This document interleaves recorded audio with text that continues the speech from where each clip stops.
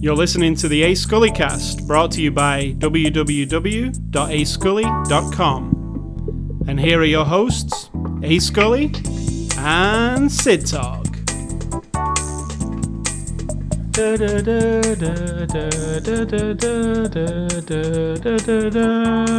John Williams is rolling in his grave. Is he dead? No. I didn't think so. But he will be rolling in his grave when he hears that. When he hears that. What was that? When he hears that. Yeah.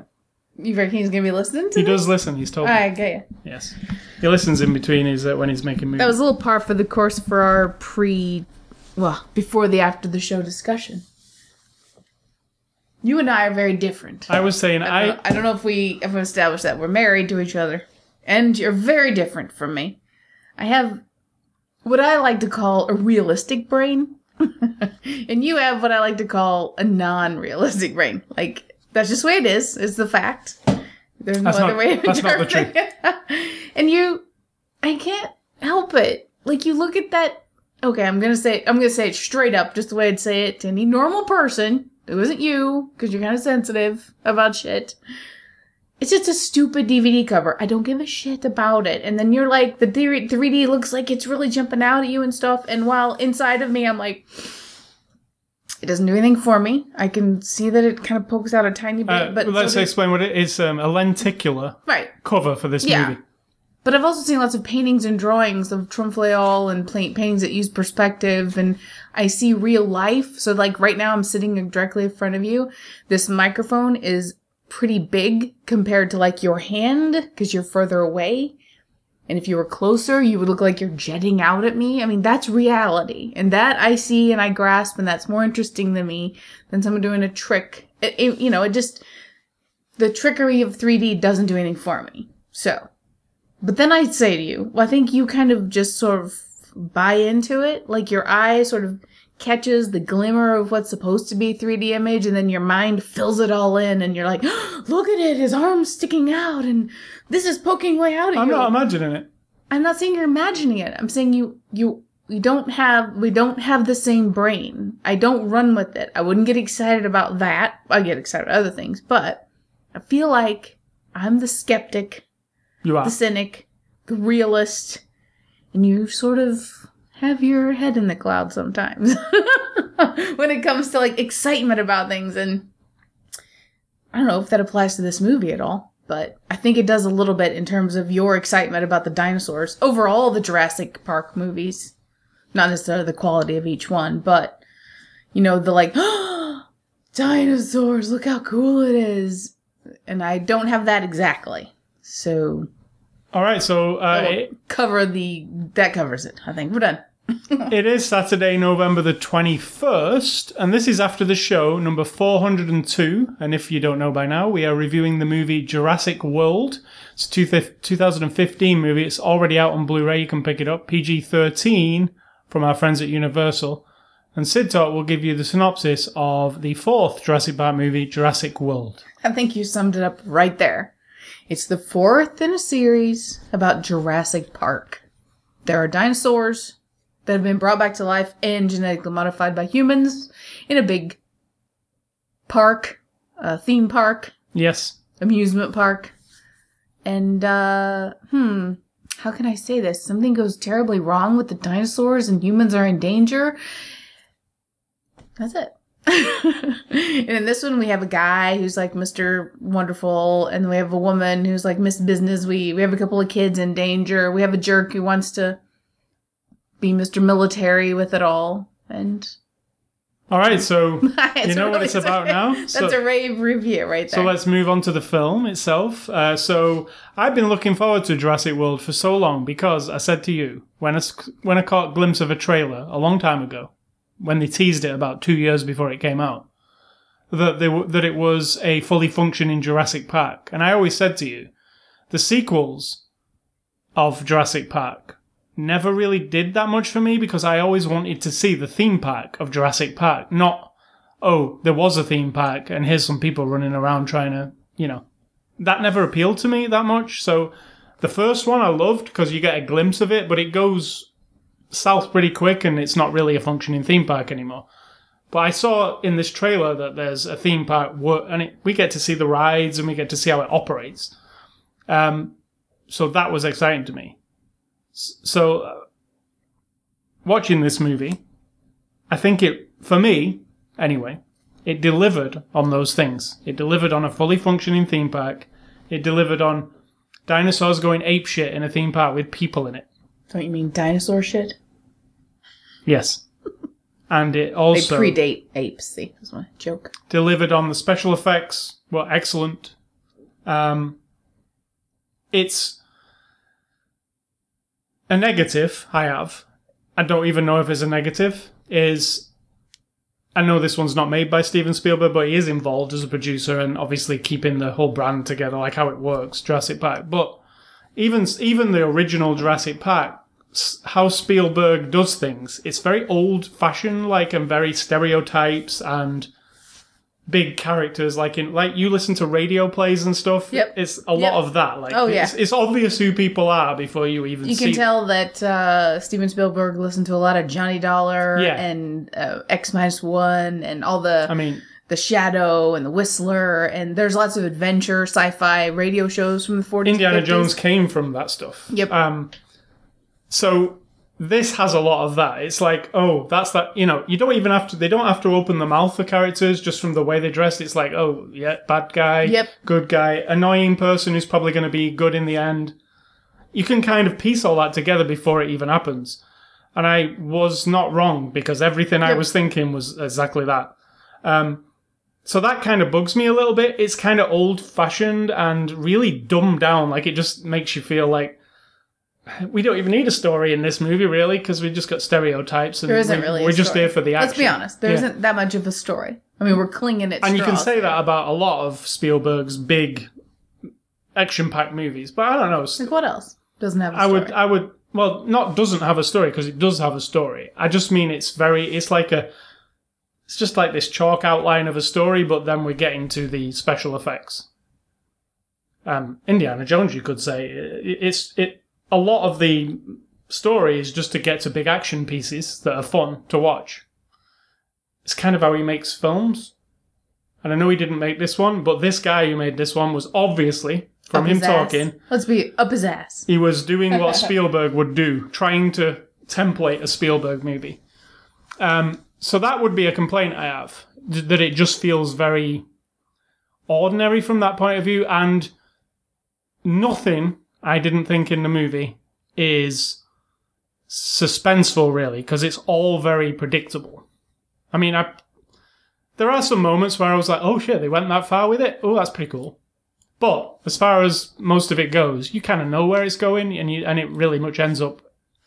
It ended where I thought it would end, the same thing. So, but...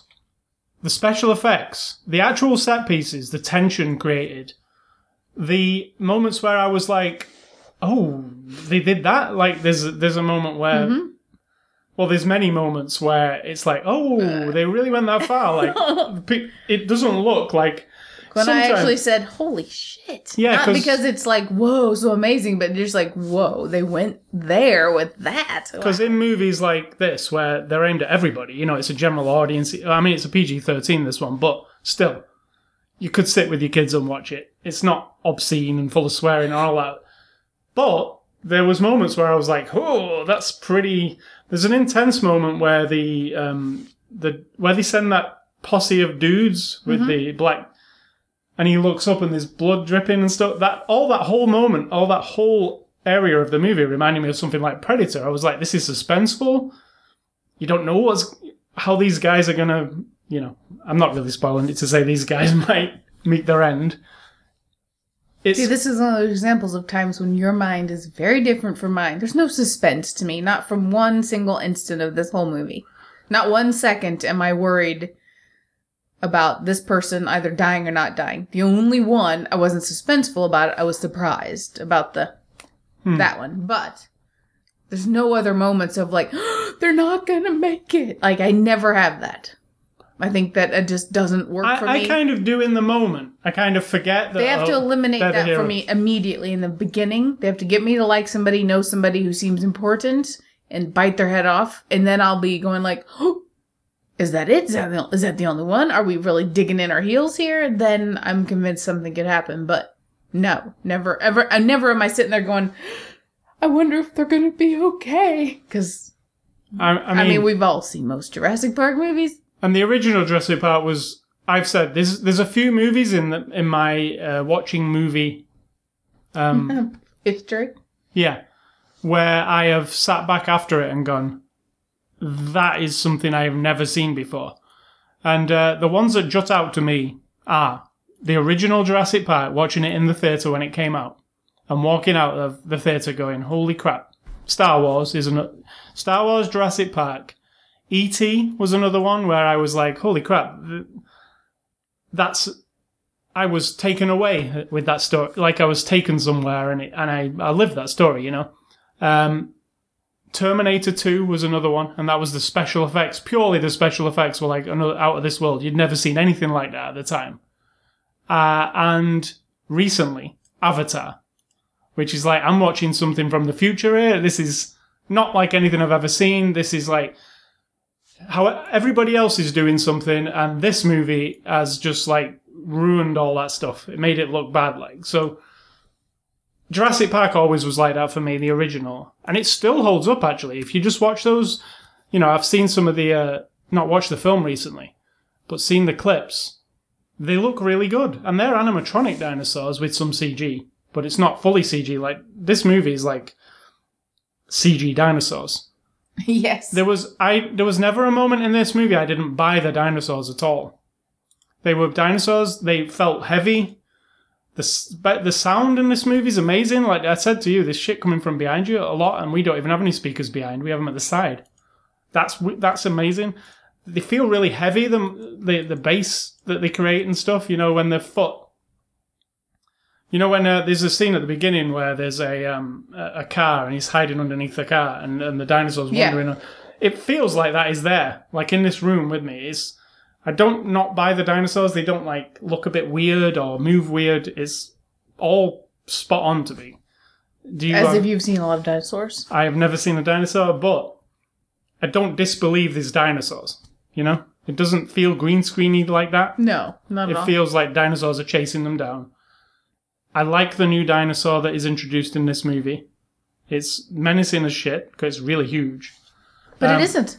It's only marginally bigger than T-Rex. Yeah, but I mean, that's the biggest one you've ever seen. Me. It's hard to impress me. It's hard to make me go, right? So. What about the water This one would have to be, that one's huge. Yeah.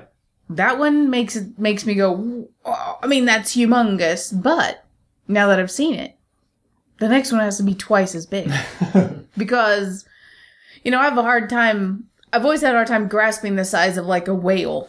Ever, you know, and thinking about it, I'm like, that's impressive, but, you know, when you see him in the ocean on documentary, unless they put a person up next to it, even then it's hard to grasp. So, in Germany, we went to a museum that was like a whale, like a seaside museum, and they had a 2-scale sized whale, like a replica of the outside of, half of it was the outside, and then you walked around and the inside was the skeletal, everything in the tongue and all that, and it was the full size of a whale. And then I was like, holy shit. But now I'd have to see something like twice as big to be like, whoa, that's really big. So I have a hard time with this creature. At first you introduce and you're like, whoa, it seems big and everything, but it's scary, don't get me wrong. It'd probably gobble me up in an instant, but it didn't make me go any more than the T-Rex did in the first one. I don't like to compare, but I'm just saying that was my only reference to dinosaurs in these movies. The other thing I really loved in this movie was actual glimpses of the theme park, the rides. Like, you know, in those little bubble car things, things like that where it's like, oh. That's what I thought when you say you want to see a working park. Well, the fact is, it didn't come across to me enough. We didn't get enough time of people going through and through and through the rides and tons of seeing how it works. Centre, which has changed a lot since the visitor centre from Jurassic Park. It's like a modern visitor centre. It's a completely different place. Yeah, I know, but I'm saying it's based on Hammond's still vision. Didn't give me the sense of a other than them telling me there's 21,000 people here, and then you see them from a distance over, bird's eye view. I still didn't get the full, because they're not everywhere, are they? Once we say, bah, bah, bah, alert, that's it. There's nobody else roaming around. Therefore, you're right back to the first 3 movies. Right. There's nobody out and about. There's just our main people who are in danger. So that, too, didn't seem to scale to me. It was like, hey, everybody, we're going to tell you there's 20,000 people here. But 90% of the movie, we're not going to see anyone except our 4 main characters. So that kind of got I mean, they did do that. And you know what? I was disappointed in that. And I was thinking, when the kids got split up and they were looking for the kids, I was thinking, this is the rest of the movie now, isn't it? This is the rest of the movie. I actually thought that to myself. Okay, so the whole adventure now is this. And I thought, and that reminds me of Jurassic Park 3, so I'm not really into that. But then, within a few minutes, we're back in the main part of the park, and there's that awesome scene happening, the part that I'm not going to spoil, but the big... Yep. That happens, and then I was like, okay, you've redeemed yourself, because if you would have gone down that path of just looking for kids in the jungle, 4 people in the entire movie for the rest of the movie, it would have been another Jurassic Park 3 for me, which I disliked Jurassic Park 3, I have to say. I just don't like it very much. So yeah, they did redeem themselves because there was a payoff scene for me, and that was that big scene there. I didn't think it was particularly clever in any way. I didn't think the ending, where it leaves it on an ending, it's very fan servicey. Like, oh look, there's the thing that you all love. It feels like that to me. Like, oh, we just want to, hey, let's harken back to the other Jurassic Parks, and look, here's your thing. That's how it felt to me. Obviously, setting it up for a sequel. There's 2 sequels coming, but it's a whole lot better. For me, I prefer this movie to the second one and the third one. Like, I love the first one the best, but this had a lot of thrills. It had it was modern, so it didn't look hokey in any way. I like the dangerous sequences. Like you, though, so you say now, but if you would watch Jurassic Park again, you would see we even saw little tiny clips of it in the extras, and it was very different in terms of quality, because the way we know now about them having people, like the eye line of things, when there's something there that isn't there. Now, they showed a little clip of just from the original movie, and it was totally off. The whole group of them were like all huddled, and they were a little, their tone, their contrast was a little off. The dinosaur wasn't in exactly the right place where everybody was supposed to be staring. So I think that if you say, oh, it looks very modern and very, well, in 10 years, you're not going to say that, I don't think, but. I don't know. It was impressive to me as a big spectacle-y type thing. Like I said to you, I don't... Definitely a spectacle. Yeah. I mean, it's impressive in that way. But like I say, the script is very... There's a lot of people who walk on the screen and do expertory... those people. Hey, blah, blah, blah, blah, blah, blah, blah. And then you finish that scene and you go, oh, now I know, what that is all about, So there's a lot of that in this movie, and I feel that is how Spielberg works anyway. That is, a lot of his movies are very spoon-fed. Yeah, like to the point kind of. It's just like you walk in a room. In this movie, it does it quite a bit actually. When some scientists have to explain something, or they have to explain why this thing is cooped up in this.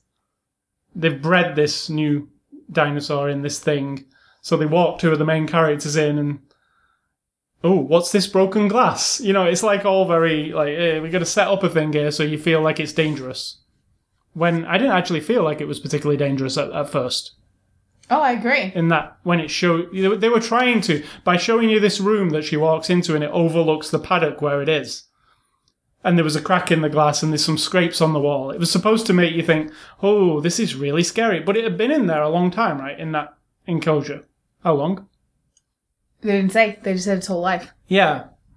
So it had grown from a child to an adult in that place, and nothing had ever gone wrong. So I didn't particularly feel like, oh, it's really... I felt that the humans were like probably the ones who were going to mess up by leaving the gate open or something. Right, yeah. But, there's a lot of that. There's a lot of... Until he tells you. Animals raised in captivity who are alone. That's what I mean. He's doing that. There's a lot of that, isn't it? The script is made up of that. It's made up of that people. also is very radio. I know that sounds weird, and unless you would listen to these old radio shows, it is exactly that. All they had was audio. Yeah, because you can't You get visualize. a lot of exposition in Steven Spielberg movies, if you notice. Because he's old-timey. It's folded in well And this enough. isn't a Steven Spielberg... But it is. Yeah. It's inspired... It almost, like we said, it feels like this director was trying to do what Spielberg would have done if he made this movie. That's just how it seems to me. Like, do you like it, Dad? Do you like it, Dad? That's do you exactly like it, how I Dad? was thinking. Yeah. Like, we really wanted to make it like you would have, and I know you've not got the time to make it, so we're going to make it like you would. You know? So, let's go on to the cast. What does Spielberg think of 2 and 3? Did he do those? I don't actually know what he thinks of... I think he did 2, but not 3. I believe.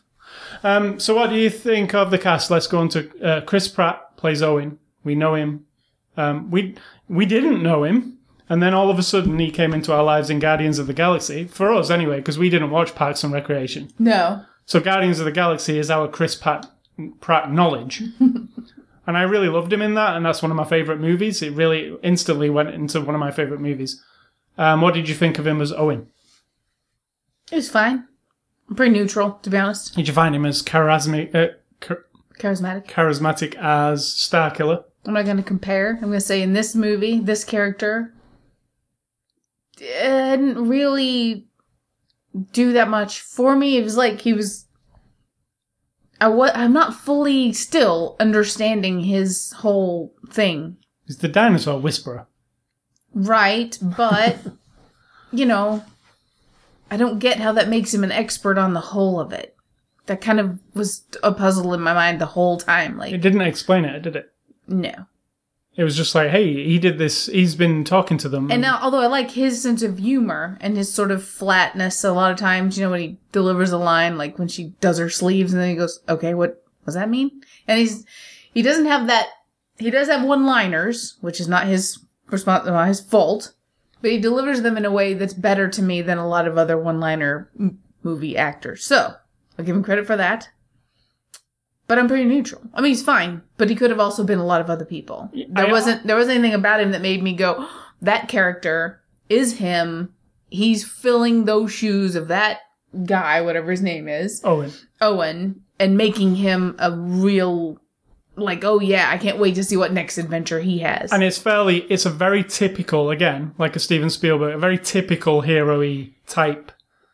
This is a very man-centric movie, and I know that the director tried to pull that bullshit by saying, I think she's the main character because of her arc. No, you don't. Otherwise, there would be more than one woman. Well, I'm sorry, 2 women, and half of those women don't fare so well. 3 women. There's Barely. Also, yeah. Barely. That's what I'm saying. One is a crying, whimpering mother. 4 women. One is a business-driven woman who has no concern for children, hardly. And one is a hapless assistant. Everyone else is a dude. A little boy who... I'm also thinking about the girl behind the desk.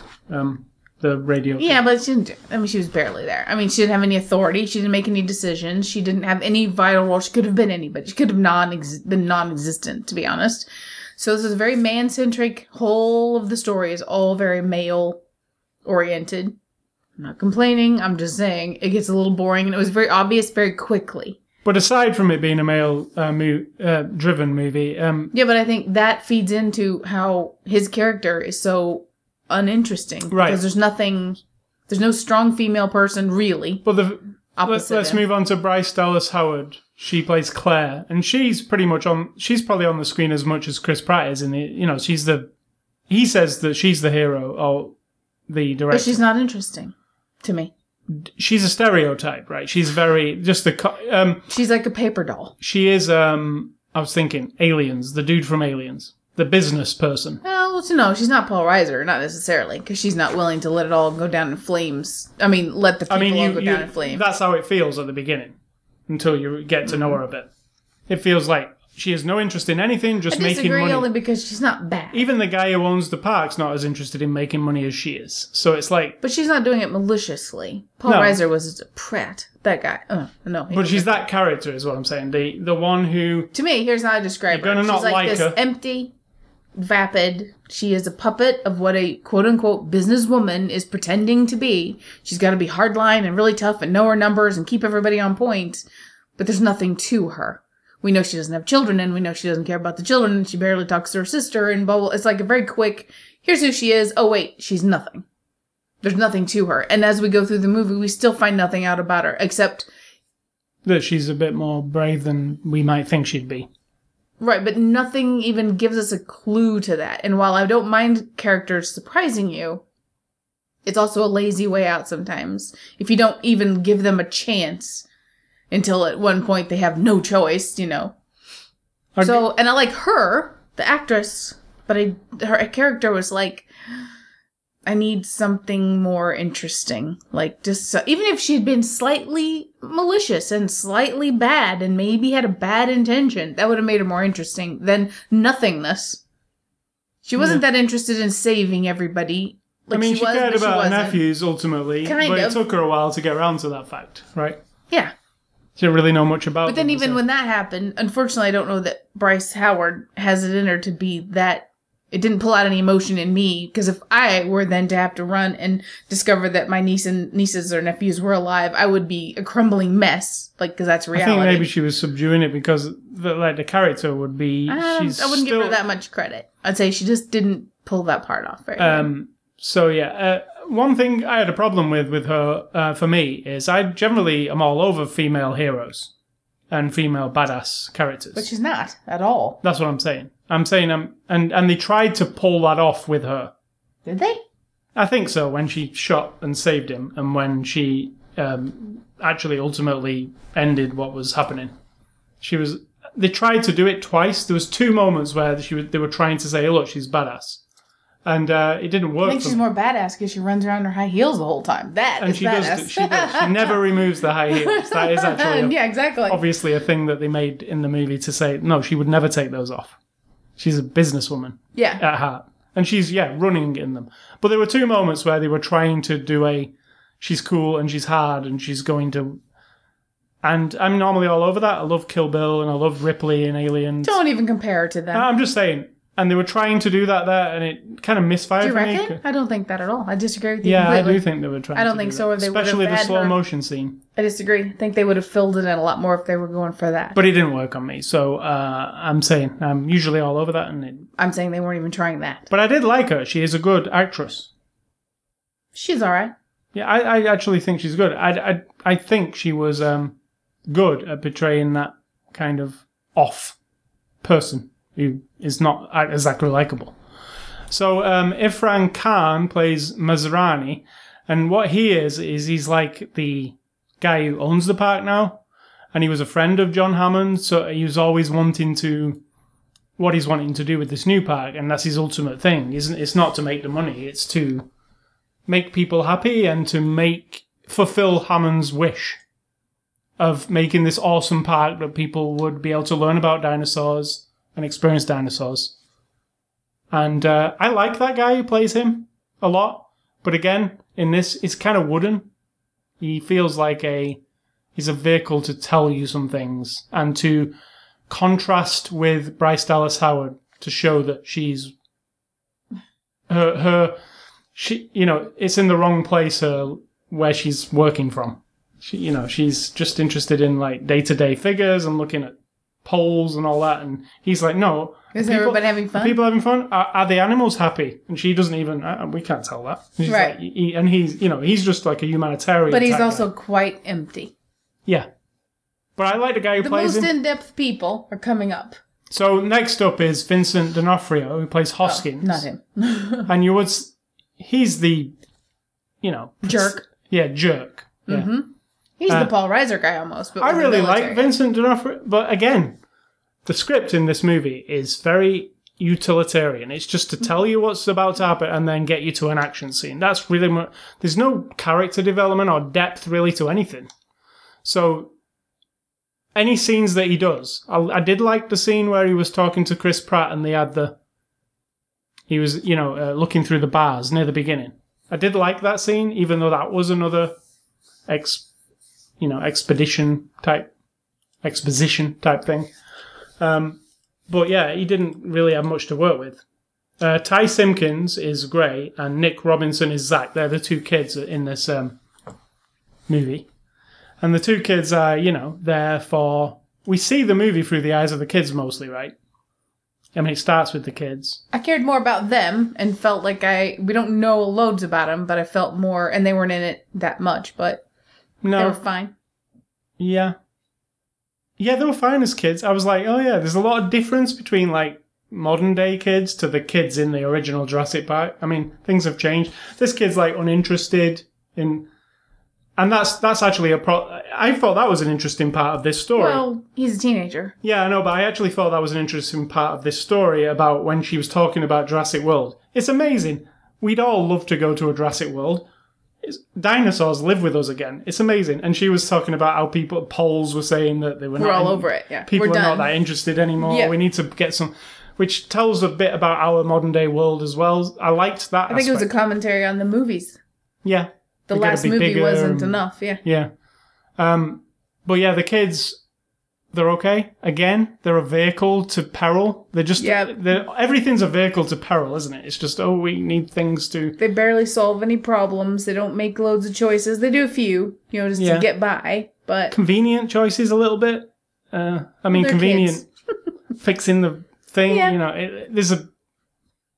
And remember when us and Grandpa did that thing? And now we're going to do that This isn't a clever script. This is not clever at all. Like, it's very, The dinosaurs are the clever part. So Katie McGrath plays Zara. She's like the British... would you call her a nanny? Or is she just a No, assistant? she's just her assistant. She had nothing to do with being a nanny. No, she was just her looks assistant. after. I just think it's good that she's looking after these kids, but that's not because she's just been given this job to look after the nephews. What do you think of her? Nothing. She's okay. And B.D. Wong, who appeared in the first movie as this same character, Dr. Henry Wu. Again, he's the scientist character who tells you some stuff. I like the guy, though. I really like that guy, and I was like, yeah, he's from the original one. I can remember him talking to Hammond. And then I was like, wow, he doesn't seem like his age. He just looks the same. But I do like him, but again, underutilized. A lot of underutilized stuff, because in this movie, it is a lot of action. Like 80% of the movie is action, running away from things, dinosaurs, doing stuff. It barely stops for people to talk to each other. The beginning part, the first 15 minutes before it all goes off, even that, there's not much dialogue between people. There's a lot of, hey, let's look at the park from above. And it's a lot of that. So, yeah, it is a very simplistic kind of film to watch, I think. It's not an acting movie or anything like that. But I think everybody did an all right job, though. I can't say, like, oh, they're horrible. Like, everybody in it sucks. Like, I hate it. Just neutral. Yeah. So this is directed by Colin Trevorrow, who did... Tavaro. I can't get his name. Like tomorrow, Tavaro. Yeah, you can. Tavaro tomorrow. That's the way I remember. He didn't do anything before this movie. Some short films. And then he did Jurassic Park 4, which is like one of the biggest films of this year. And next he's doing Star Wars Episode 9, which is one of the biggest films ever. So... Welcome to Abrams. He did Star Wars Episode 7. J.J. Abrams. Right. Why isn't he doing them all? He isn't, just doing the first one. And then they got different directors for all the other ones. Similar to how Star Wars worked. Because George Lucas did Star Wars, and then Irving Kershner did Empire Strikes Back, and Irving Kershner did Return of the Jedi, I think. No, somebody else might have done Return of the Jedi. Lucas didn't stick around for all those movies either. But I often wonder how a director is like a short film guy, and then he makes like... The next thing he does is Jurassic Park, and then the next thing he does is Star Wars. I often wonder how that happens. Is he a massive talent that somebody spots? Because those are big jobs. I think he's a puppet.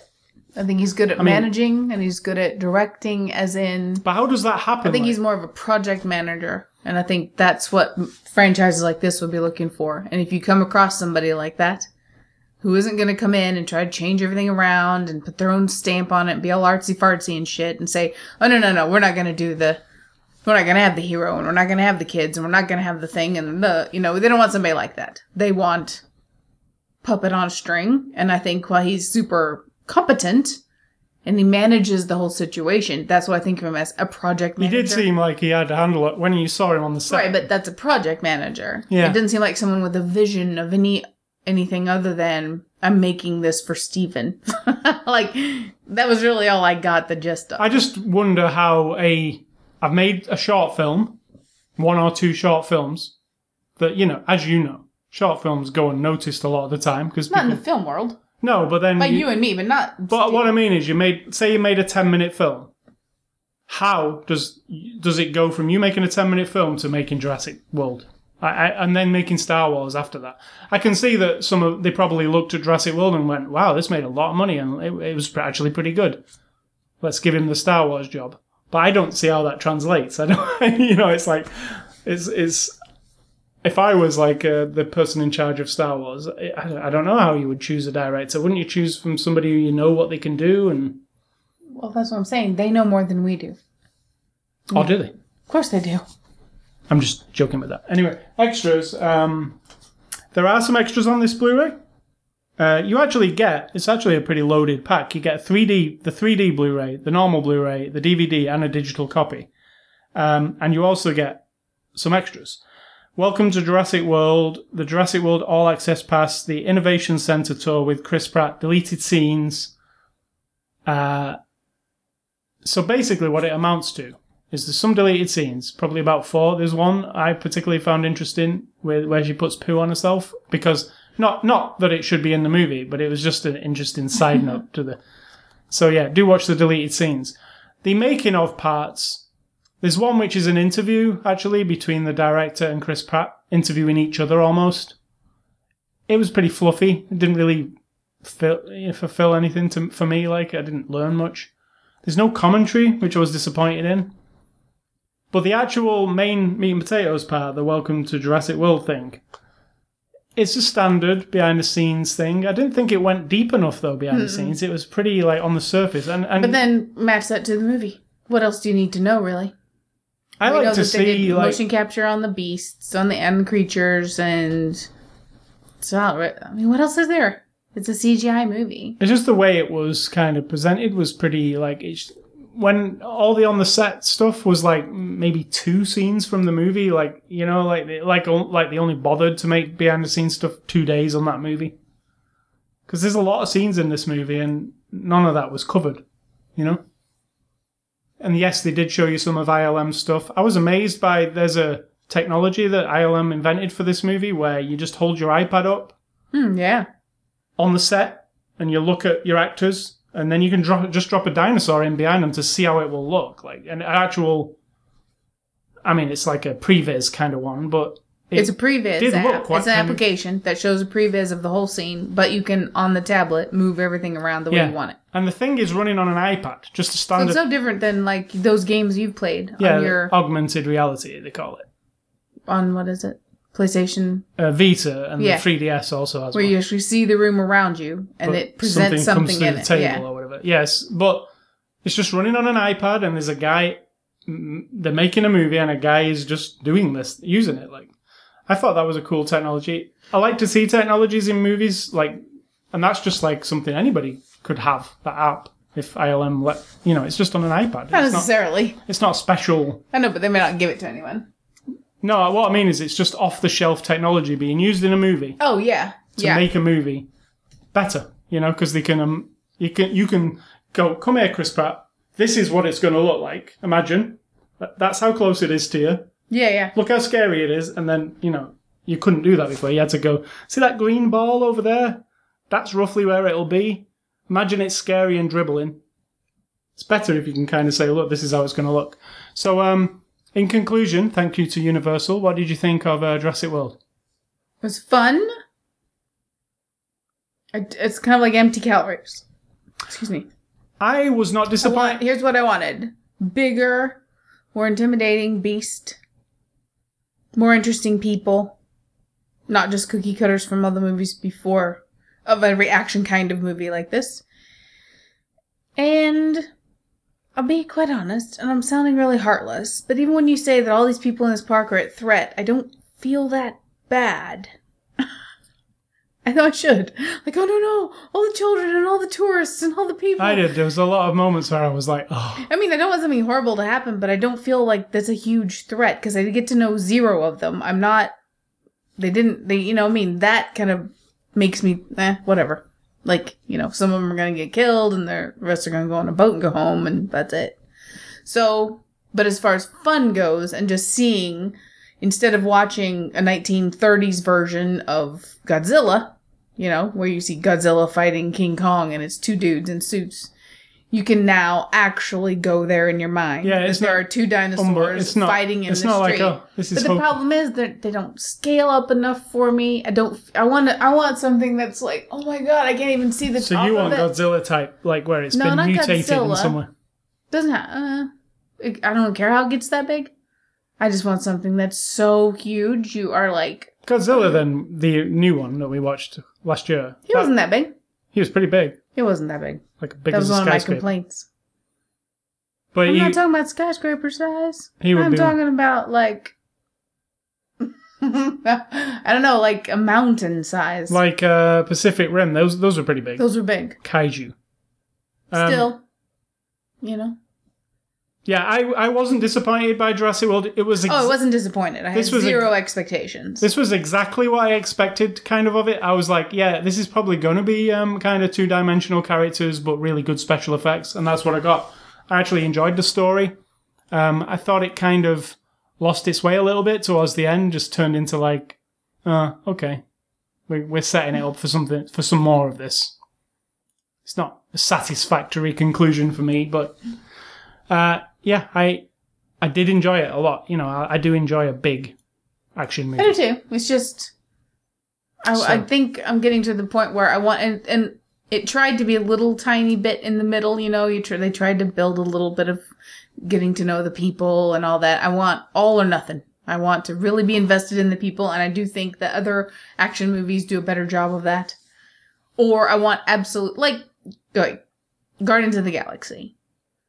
It's almost a slow thing in, like, Jurassic Park, when you first meet the doctor and then the woman and the kids. You just sort of like, oh, right, okay, and then you spend time with them and then you care about them. Guardians of the Galaxy is like, boom, here's the character, here's your personality, wrapped up in a 2-second introduction and you're hooked. Like, something about the way they do it. And this one, it's like, we're giving you a little time and we're giving you a little bit of this and it's mishmash. So they got to get that formula right. But I don't think Steven Spielberg's that interested in those things, to be honest. I think you're right. He wants you to get to the dinosaur. This is that, yeah. Like, this is...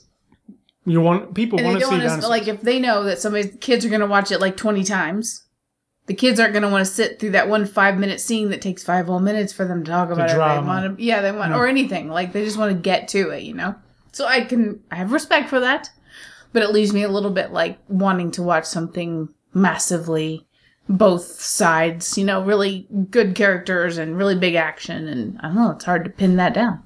So, I enjoyed it. It's, it's what I thought it would be, and I liked it. So, thanks to Universal. If you want to enter a contest, go to ascully.com. You can win some Blu-rays. Next week's Blu-ray review is the new Marvel movie, Ant-Man. Feels like only a few weeks ago we watched a Marvel movie, and that was Age of Ultron.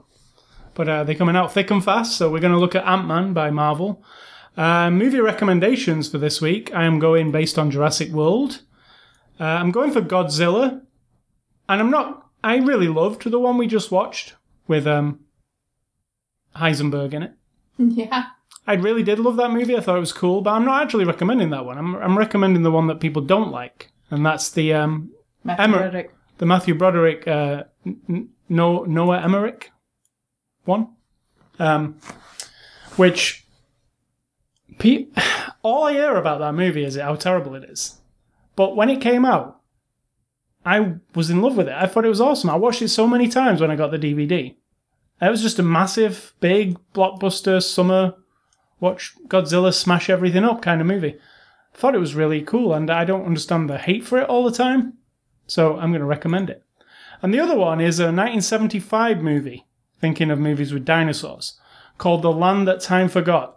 And the only reason, this is probably a bad movie, I've not seen it for many, many, many years. But as a kid, it used to be on television a lot, especially around Easter time or Christmas time. They used to show it in the morning, and every time it was on, I would watch it. And it's one of those where people go back in time and they're stranded with dinosaurs. Right. Like Land of the Lost, I guess, but more serious than that. You need to get it and watch it. Yeah, so that's The Land That Time Forgot from 1975. And mine are not movies. Mine are a little left of field here today. Because sometimes when you recommend things, it doesn't have to be a movie. It could be something that you just want to watch while you're just sitting in front of your smart TV or your laptop or your computer or on your phone in the office, wherever. Or your dumb TV. You can't watch some of this on your dumb TV, but not the way I'm going to recommend it. Because you can't watch America's Test Kitchen 24 hours a day on the dumb TV. But you can just go to the PBS, any app or any smart TV or whatever. But so first one's America's Test Kitchen. It's also called something else. Cook's Country. Yeah. America's Test Kitchen. Now it's a PBS show.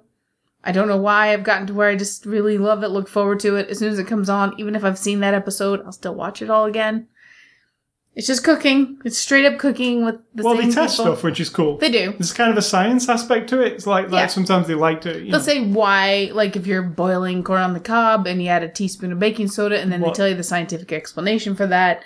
They do a lot of vegetarian or vegan versions And they do a lot of things. tests, like they'll test 10 can openers and tell you Correct. which is the best one. Which sounds like riveting, but it's actually fun to watch. Sounds like grandma TV, but it's actually really good. And I also like Martha Cooking School or whatever, but... I noticed that Martha lost that golden glow around her. She's not quite as... She's not glowy angelic but it's good. That one's good, too. She's very low-key compared to the guy from... I don't know any of their names on America's Test Phil, Kitchen. he's called him. And I've watched them so many... It might be. Yeah, Phil something. And the other one is... What? I can't help it, really. It's like a compulsion for me to like this show now. It's called Bob's Burgers. And I don't... You can watch it on Netflix up until... I think you mentioned it before, too. I don't know. Probably single episodes, but... It just makes me laugh every time, and I can watch the same episode, and I do, 20 times, and I still laugh at the same parts over and over and over, and, you know, if it ended, then the last one was the last one, I'd still watch all 6 seasons, I start over at the beginning, and I just keep watching them over and over. You do. I notice them on quite often. And it's nothing to do with the people necessarily. Like, the people behind the voices don't care about that. I mean, yeah, I've gotten used to the voices, so if they would change, it would be weird. But it's just, I don't know. I just really enjoy it. So, Bob's Burgers and America's Test Kitchen. And I want to talk about games and A Scully stuff. I've been playing some games this week. But what I wanted to talk about was the Steam Link and the Steam Controller some more thoughts after using it for another week. It's been a couple of weeks now to use it. And the Steam Controller, another thing that I read online, in those forums, is people just shitting on the Steam Controller, saying they don't like it, you might as well buy an Xbox controller, it's too hard to use. After a couple of weeks, I am not even thinking about it anymore to use. It's just became, in fact, I put an Xbox 360 controller in my hand yesterday to play something else on my PC, and that felt weird. So I don't think it actually matters what controller you use, it's just how long you use it. Like, you get used to the one you use. Now, the Steam controller being very non-traditional controller, it's very, very different to a normal controller. It only has one analog stick and 2 trackpads. At first, it's really alien, it's really difficult, and you think, oh my god, I'm just going to have to throw this away. There's no way this could work. But like I said to you, I've been playing the Overwatch beta, which is Blizzard's new shooter. They're doing a beta of it this week, and I've been playing it this week. And I've been playing it with the controller sat on the couch, and it's a hardcore first-person shooter that you really need very precise aim over. And I've been winning as much as I do with a mouse and keyboard, so you've just got to give it a little time, and it's cool.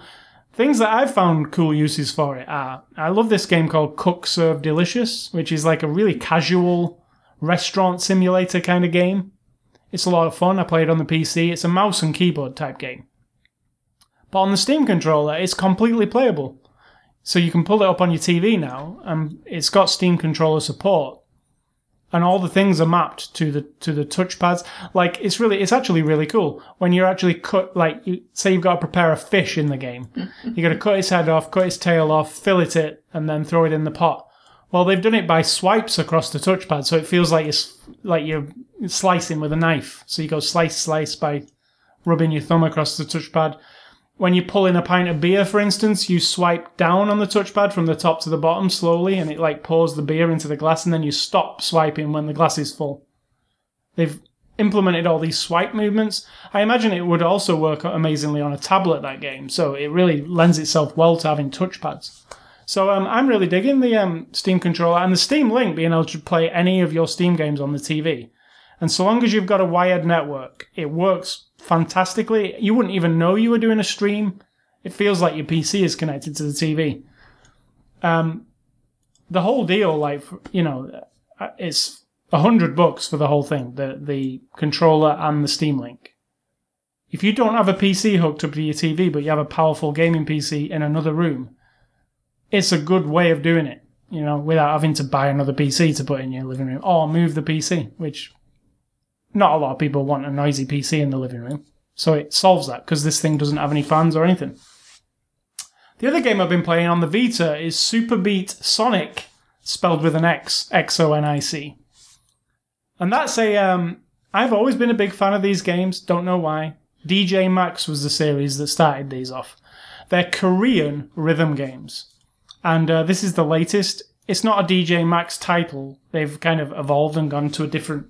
So it's called Super Beat Sonic. Super Beat. And what it is, it's a rhythm game for the Vita, and it uses a touchscreen, and notes come towards you like Guitar Hero, and you click them when they come towards you. And you, you go through different songs. But the songs are not, like, when you buy Guitar Hero, you're probably going to know most of the songs because they're Western songs. In these games, because they're made in Korea, it's mostly Korean pop music or Japanese pop music. There's a bunch of different stuff. There's some house music, there's some dubstep, there's some rock music from, you know, some of it's in English, some of it's in Korean or Japanese. But it doesn't really matter. All the songs are really catchy. What I've said to you is, like, and I was singing a Japanese song to myself yesterday because I've been playing this one track so much to try and get it right. And I don't know what they're saying because it's not even in English. But I'm singing along to it and the beat's really cool. And what I said to you is, the music in this game, it's all cool and it sounds just like Western music. It just happens to have a different language. Like there's one song that's that you would swear it's a Taylor Swift record, but it's not because it's, you know, some Japanese band or whatever. But it's like, you know, music. Maybe Western music sounds like that. Yeah, whatever happened in the pop side of things or the dance side of things, it translates all around the world. Only the language is different. The sound of it is, you immediately recognize the sound of the music. You're like, yep, that's kind of like Calvin Harris. That's kind of like Taylor Swift. That's kind of like Madonna. But then again, maybe those things are like Korean music. Yeah, maybe those people get influences. So yeah, even though you won't know any of the music, I am humming along, singing along in my head to a lot of the tunes on it. It's on the Vita exclusively. You can play it on the PlayStation TV as well. And it's called Super Beat Sonic. And you know what? It's probably going to be one of the games this year that I spend the most, if you had to total up playtime of games, I bet you that one comes really high because you can just pick the Vita up, play a few minutes and put it back down. And I tend to do that with that game. So that is Super Beat Sonic. So Sid Talk, let's get out of here.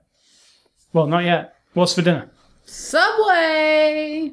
This program is not sponsored by Subway. So yes, Subway. We can't talk much about Subway. I don't really want to cook, and I don't really want to... The more I have to buy, the less I have to spend, so Subway is pretty contained. And your advice? What is my advice? Oh, say something of substance. At least once a day. And if that sounds snotty, as if I think I say something of substance every day, I do.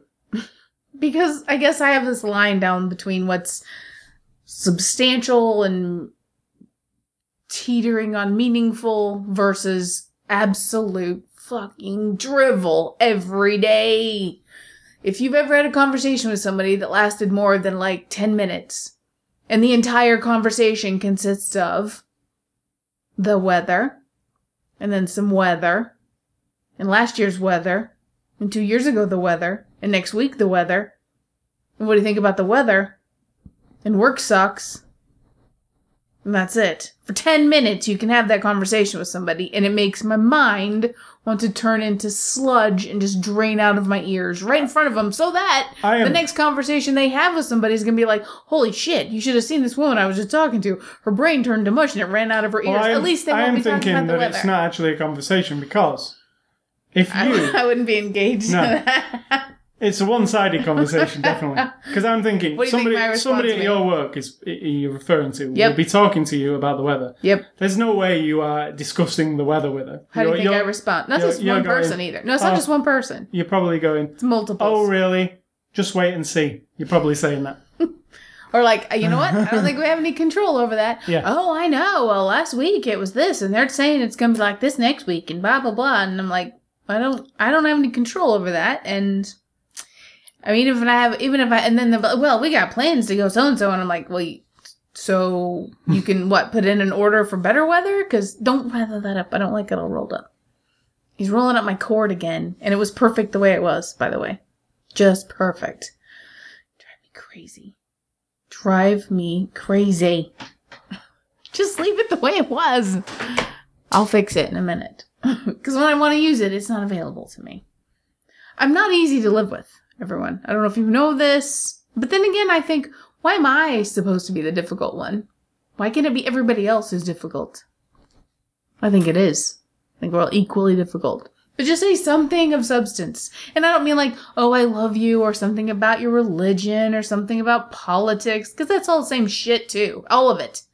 If I say I love you 50 times a day, it's not more meaningful every time I say it. If I make some observation like, oh, the presidential election is going to be interesting. That's not substantive. It's not interesting. Let me put it that way. It's nothing. It's empty. Like I ask you, you'll say something, and I'll be like, what does that mean? What do you mean by that? Exactly. Give me an example of what you mean. And then it's kind of like you repeat the same sentence again, and I say, yeah, but right, but what makes you think that? Or why do you think that? And then you repeat the same sentence again. Not you as in the person I'm talking to.